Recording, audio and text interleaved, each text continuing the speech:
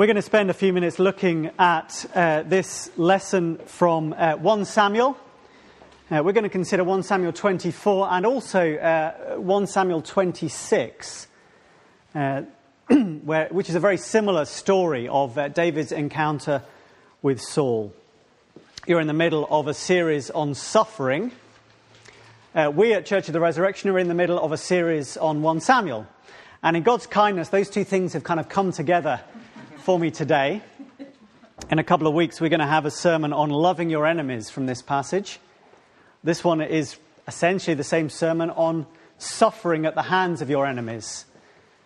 Because as you suffer at the hands of your enemies, the right way to respond is by loving them. And we're going to think about how David models that for us this morning. But as we do, let's pray.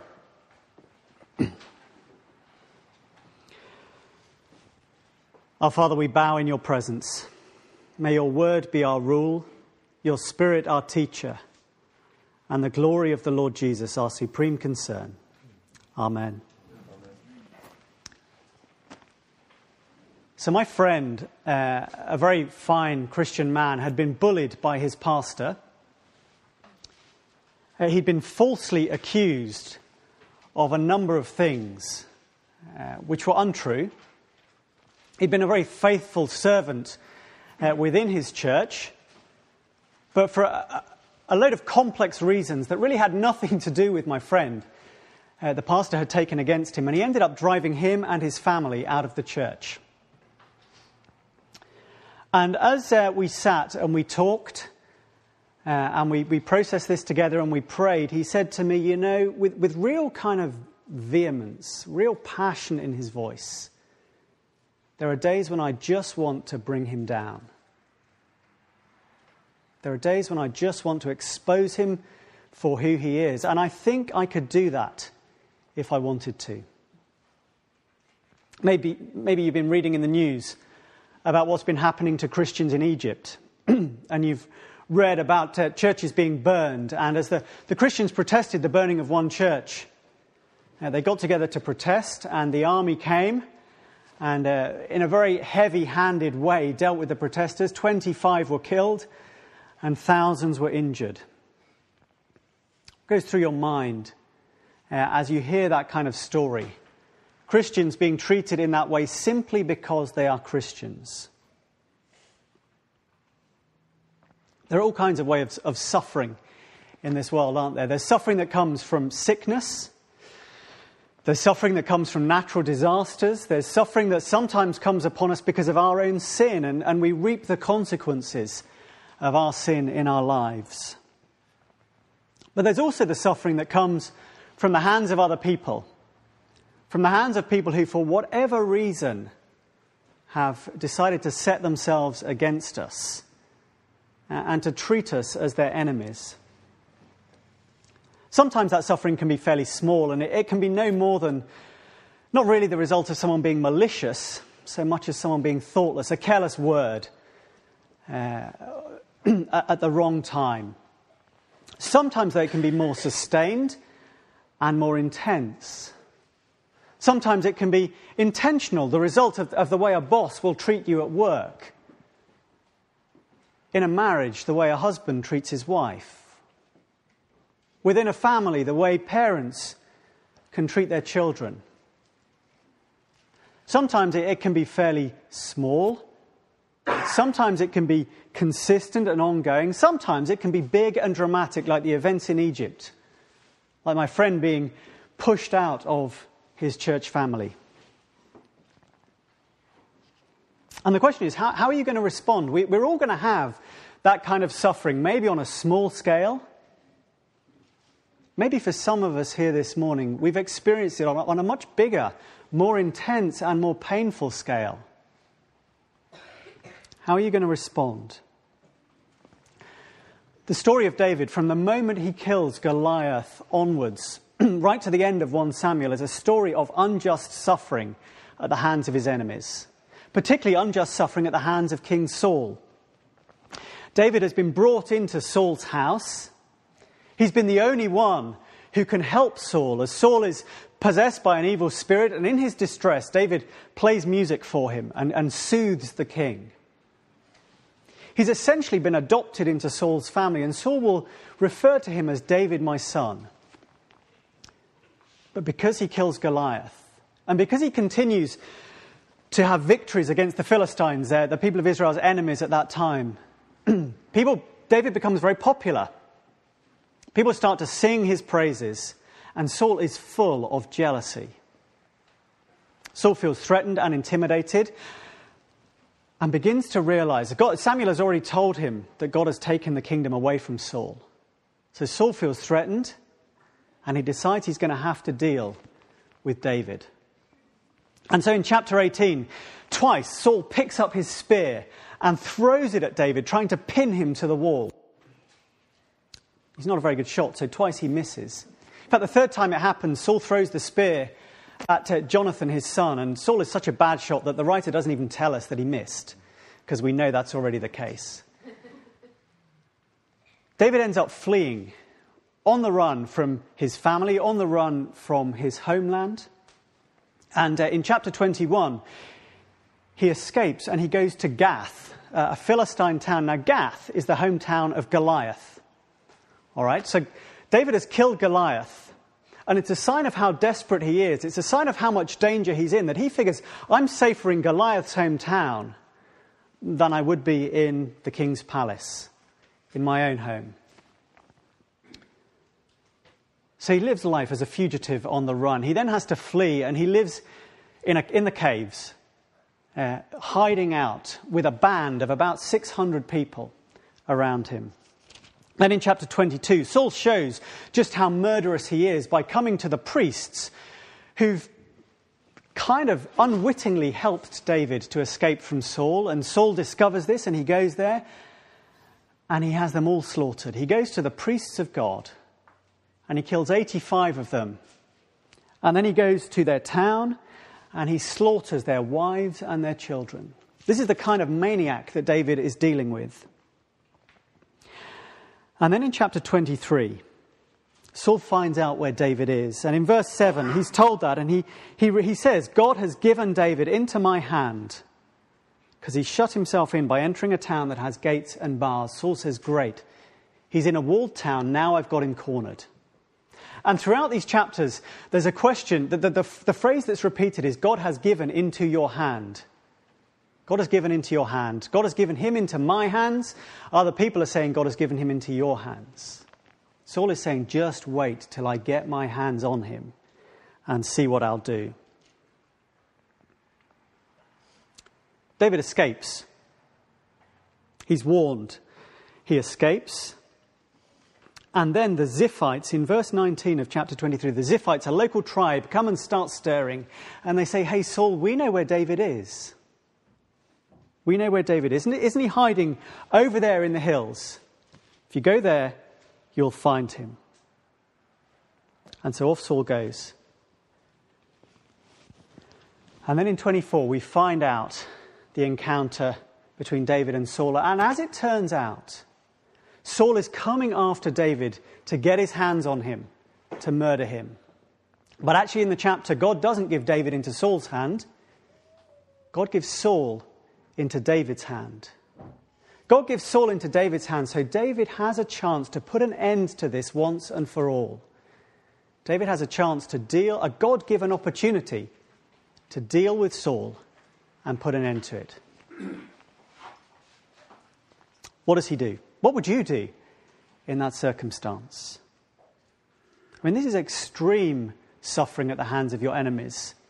On the run, homeless, constantly in danger. Well, in verse 2 of chapter 24, Saul takes 3,000 chosen men, 3,000 chosen soldiers out of all Israel, and goes to seek David and his men in front of the Wild Goats Rocks. And that number 3,000 is significant for two reasons. It's significantly, firstly, because David only has 600 men. So Saul is outnumbering him 5-1. There is no doubt who will win this fight. The second reason it's significant is because earlier, in chapter 13, Saul has chosen 3,000 men to fight against the Philistines. He's got a bigger army than that, but these are his crack troops.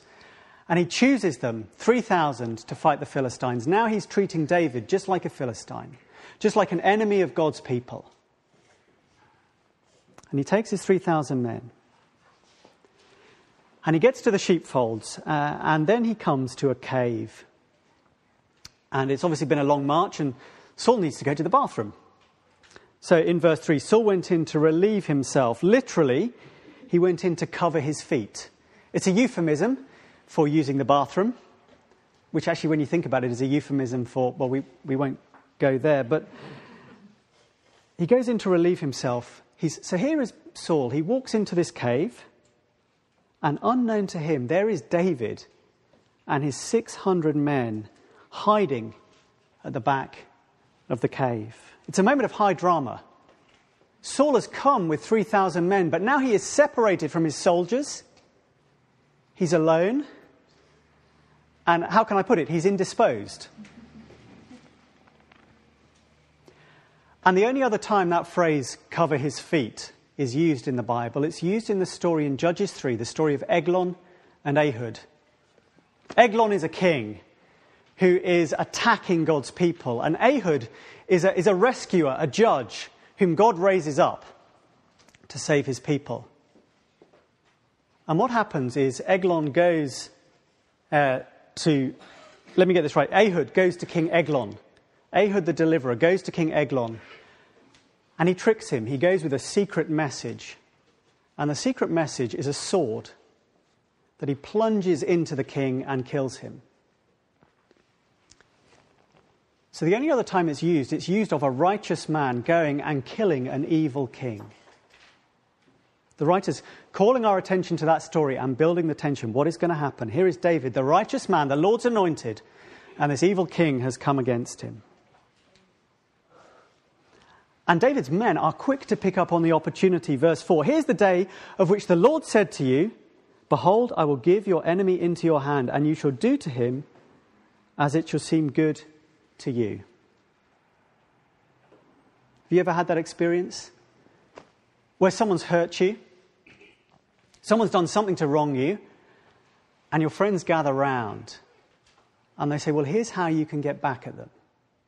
Look, you're our friend, we love you, we support you in this, we're on your side, and we think you should do something to take action. I was at a friend's house not long ago. They had an alley at the back of the house, and we were sitting towards the back of the house, and suddenly we heard all this yelling and shouting, and I turned round, and there were two lads fighting. And surrounding them were a group of maybe 15 or 20 others. They must have been 15 or 16, and there were about 20 of them around there. And as the fighting died down, the lads around them started yelling again, hit him harder, do it again, and just egging them on. And the fight kind of carried on, tumbling down the alleyway, and it went out of view. That's what David's men are doing here. Not shouting, but whispering in the cave. David, now's your chance. And I don't know whether they're picking up on the prophecy that God is going to give David the kingdom, or whether they're just lying. But they're saying, look, God has put Saul here. He's given him into your hands. So David picks up his sword and he creeps forward in the darkness of the cave. And he reaches Saul. But unlike Ehud, he doesn't plunge his sword into Saul. All he does is he cuts off a corner of Saul's robe. How do you respond when someone hurts you? How do you respond when you suffer at the hands of someone who's treating you like an enemy? David shows us that the first rule, the first way to respond it's the first rule for doctors and nurses. First, do no harm. Okay, even if you can't help the patient, do no harm. David refuses to attack King Saul and kill him, even when he's given into his hands. In fact, he's not quite as innocent as he at first appears. You see that in verse 5. He cuts off the corner of Saul's robe, and afterwards David's heart struck him because he'd cut off a corner of Saul's robe. In the Old Testament, the robe is the symbol of authority. The robe is what the king wears to show that he's the king. And if you cut the robe, then it's a sign you want to cut the kingdom away from the king. So when Saul grabs Samuel's robe in chapter 15 and he tears it, Samuel says, Saul, that's a sign that God is going to tear the kingdom away from you. So although David doesn't kill Saul, it looks like he's saying, Saul, at this moment I'm grabbing hold of the kingdom. And he immediately realizes what he's done. And he's full of horror. His heart strikes him and he repents of his sin. He repents of even trying to take the kingdom from Saul. He's not going to snatch at the kingdom. He's going to let God give it to him in his own good time. And verse 6, why does he do that? He does it because he says to his men, the Lord forbid that I should do this thing to my Lord, the Lord's anointed, to put out my hand against him, seeing that he's the Lord's anointed. So he refuses to kill King Saul. He refuses even to want to snatch the kingdom away from him because he knows that God has put Saul in place. Saul is the Lord's anointed. He's been set apart, specially chosen by God. And so to attack him, says David, would be to attack God. And so he refuses even to let his men attack him. It's tempting, isn't it? When someone hurts you, maybe not to hurt them back, but maybe just to tell other people in the hope that someone else will find a way of getting even with them. Saul won't even do that. In my translation, it says he persuaded his men with these words. In the translation we heard read to us, it said he rebuked his men. Literally, he tore into his men. He's not going to tear the kingdom away from Saul, and to stop his men doing that, he tears into them. The only violence that happens in the cave is David's violent words preventing his men from attacking Saul. David says, because he's the Lord's anointed, I'm not going to hurt him. And you can say the same thing about Christians. It's sad but true that often we suffer at the hands of other Christians, just like my friend that I was telling you about. And yet Christians too are anointed by the Lord. In our baptism, as we're given the Holy Spirit, we're set apart and marked out as belonging to Him. And so no matter what another Christian has done to you, they're not your enemy. They're your brother or your sister. Another friend of mine who lost a job at the hands of Christians. As I prayed with him, he prayed for them and he prayed for my dear brothers. And we talked about it afterwards and he said, they're not my enemies. They've harmed me, but they belong to Jesus and they're my brothers. So first, do no harm. Second thing we learn from David is seek to be reconciled. Saul leaves the cave completely unaware of anything that's happened. And immediately he goes out of the cave. David follows him, verse 8. He goes out of the cave and he calls after Saul, my lord the king. Why on earth is he doing this? Saul has come to kill him and now David is putting himself at risk. He's moving out into the open where Saul can attack him.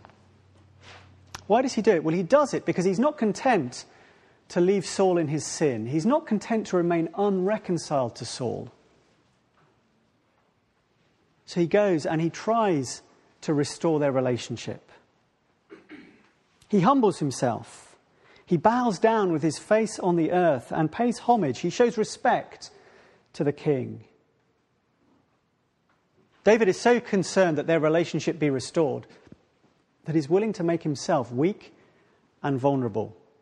It's always the case when you try and reconcile to someone, when there's a problem in a relationship, whether it's your fault or not.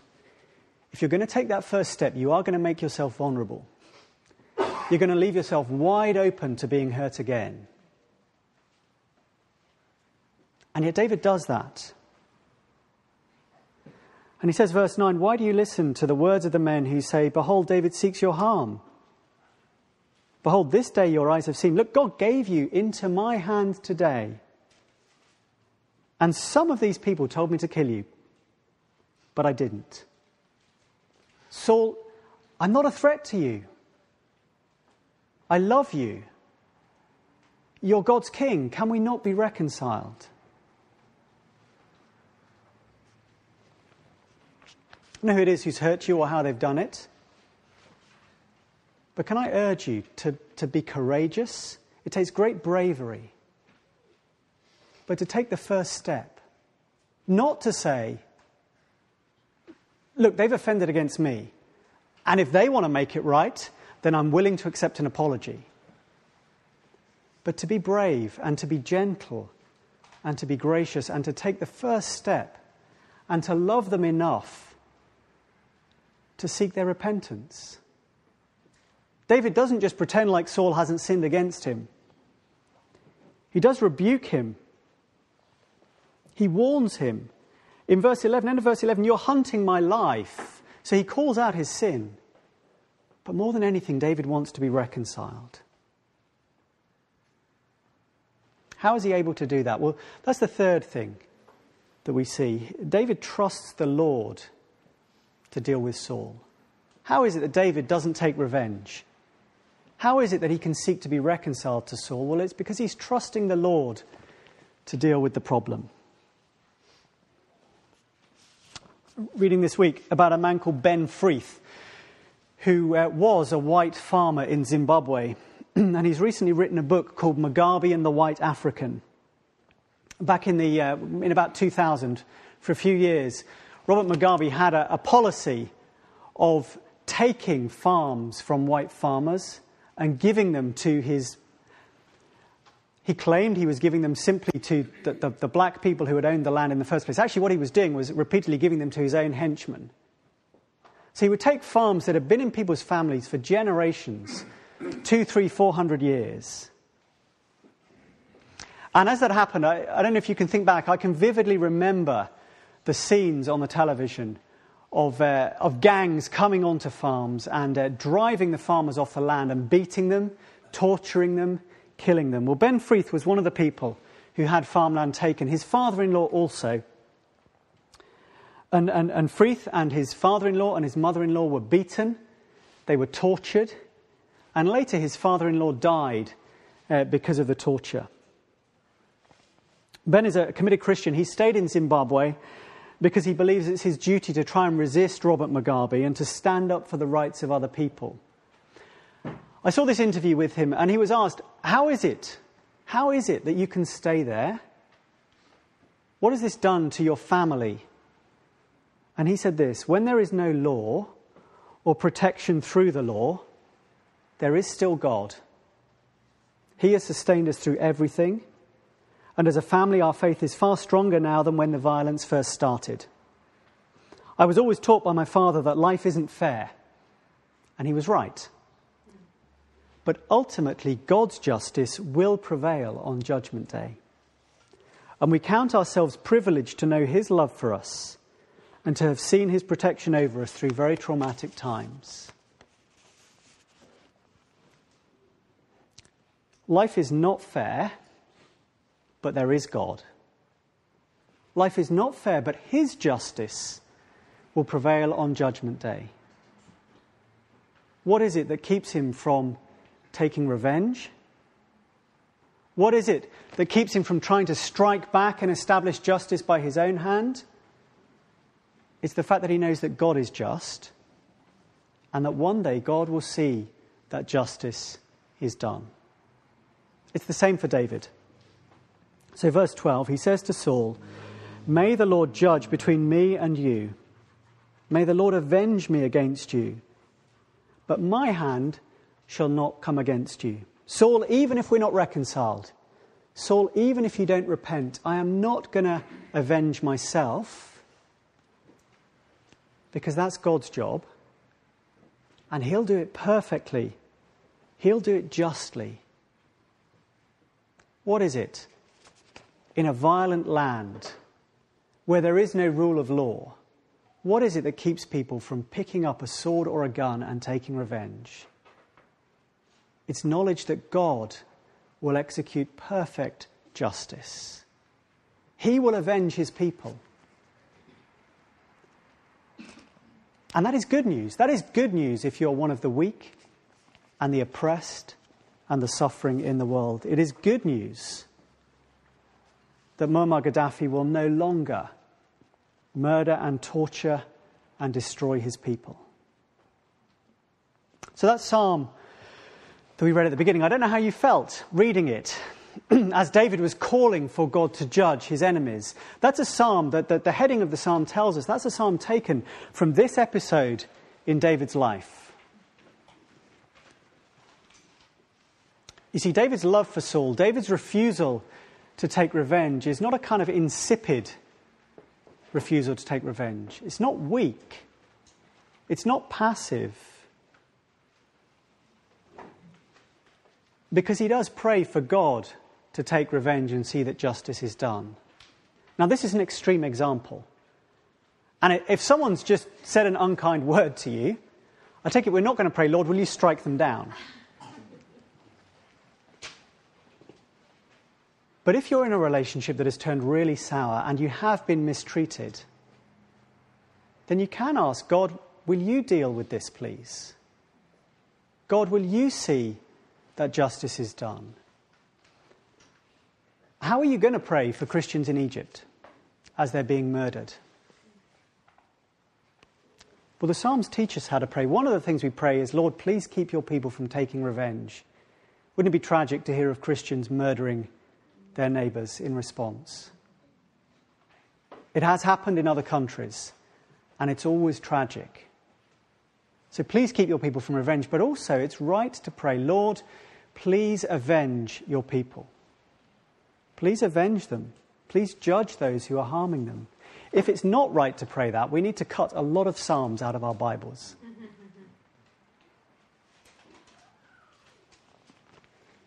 So first, do no harm. Don't take revenge. Second, seek reconciliation. Third, trust God to see that justice is done. And as David finishes his speech, Saul responds, he weeps.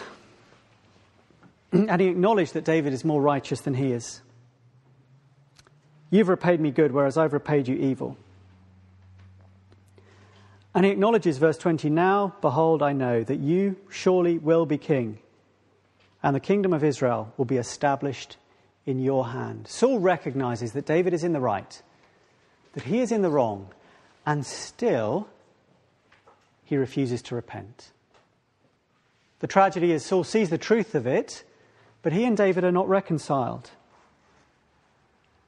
The end of verse 22, Saul went home, but David and his men went up to the stronghold. They're not reconciled. And in chapter 26, the cycle begins again. Chapter 26 is almost the same story told again.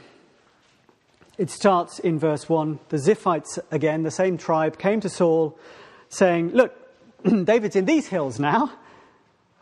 So Saul got up and went down to the wilderness of Ziph with 3,000 chosen men to seek David in the wilderness of Ziph.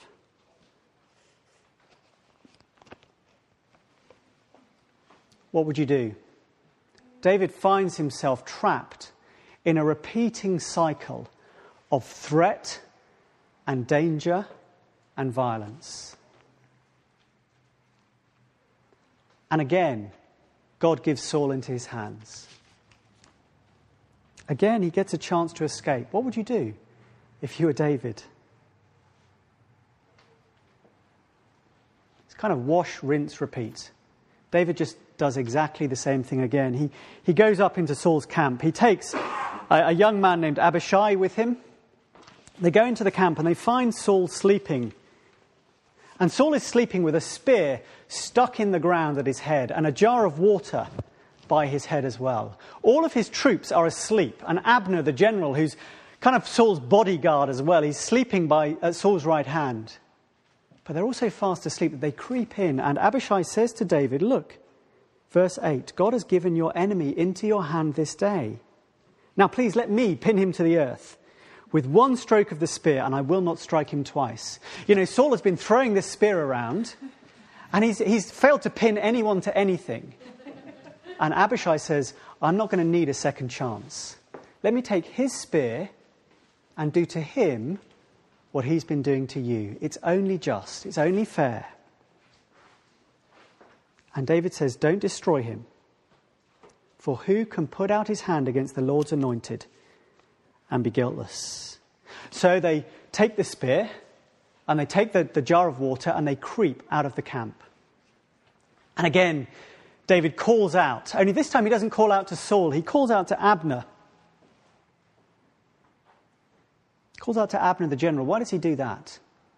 Well, in verse 15 he says, are you not a man? Who's like you in Israel? Why then have you not kept watch over your lord the king? For one of the people came in to destroy the king your lord. It's true, isn't it? Abishai had gone in there to destroy the king.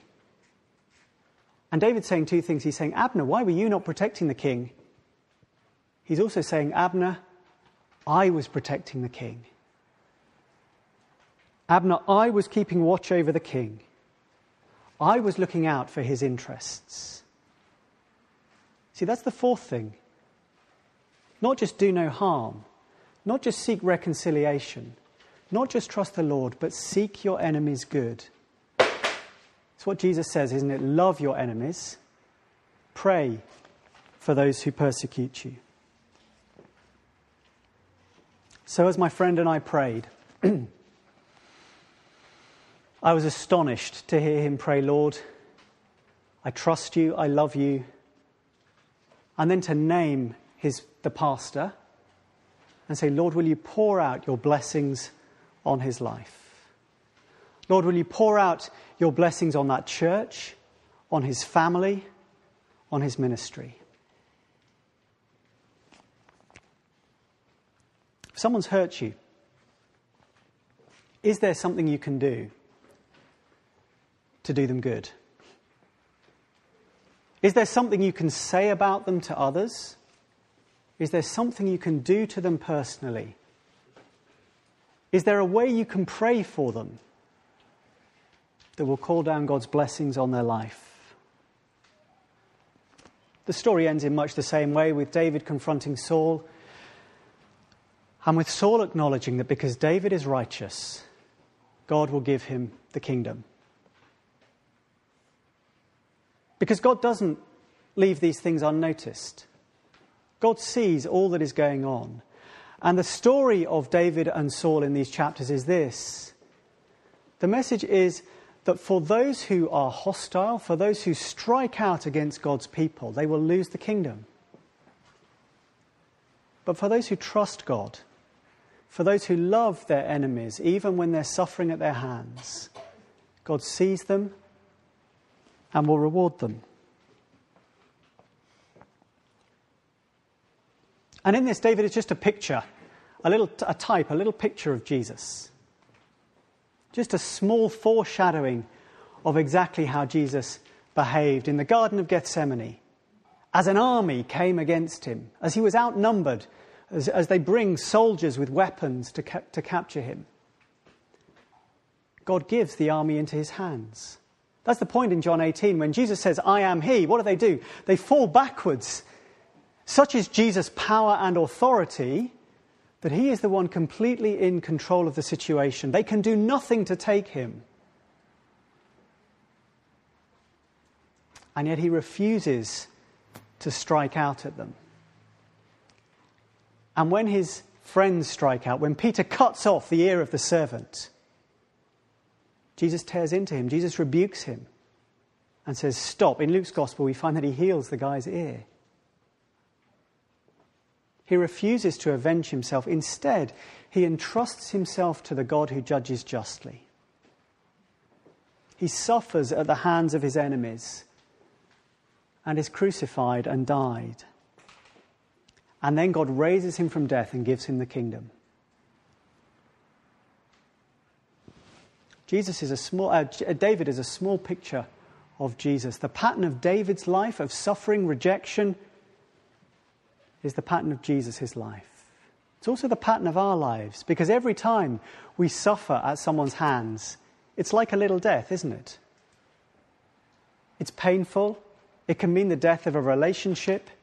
It can mean the death of a job or a career. It can cause deep suffering, and yet God is the God who raises the dead.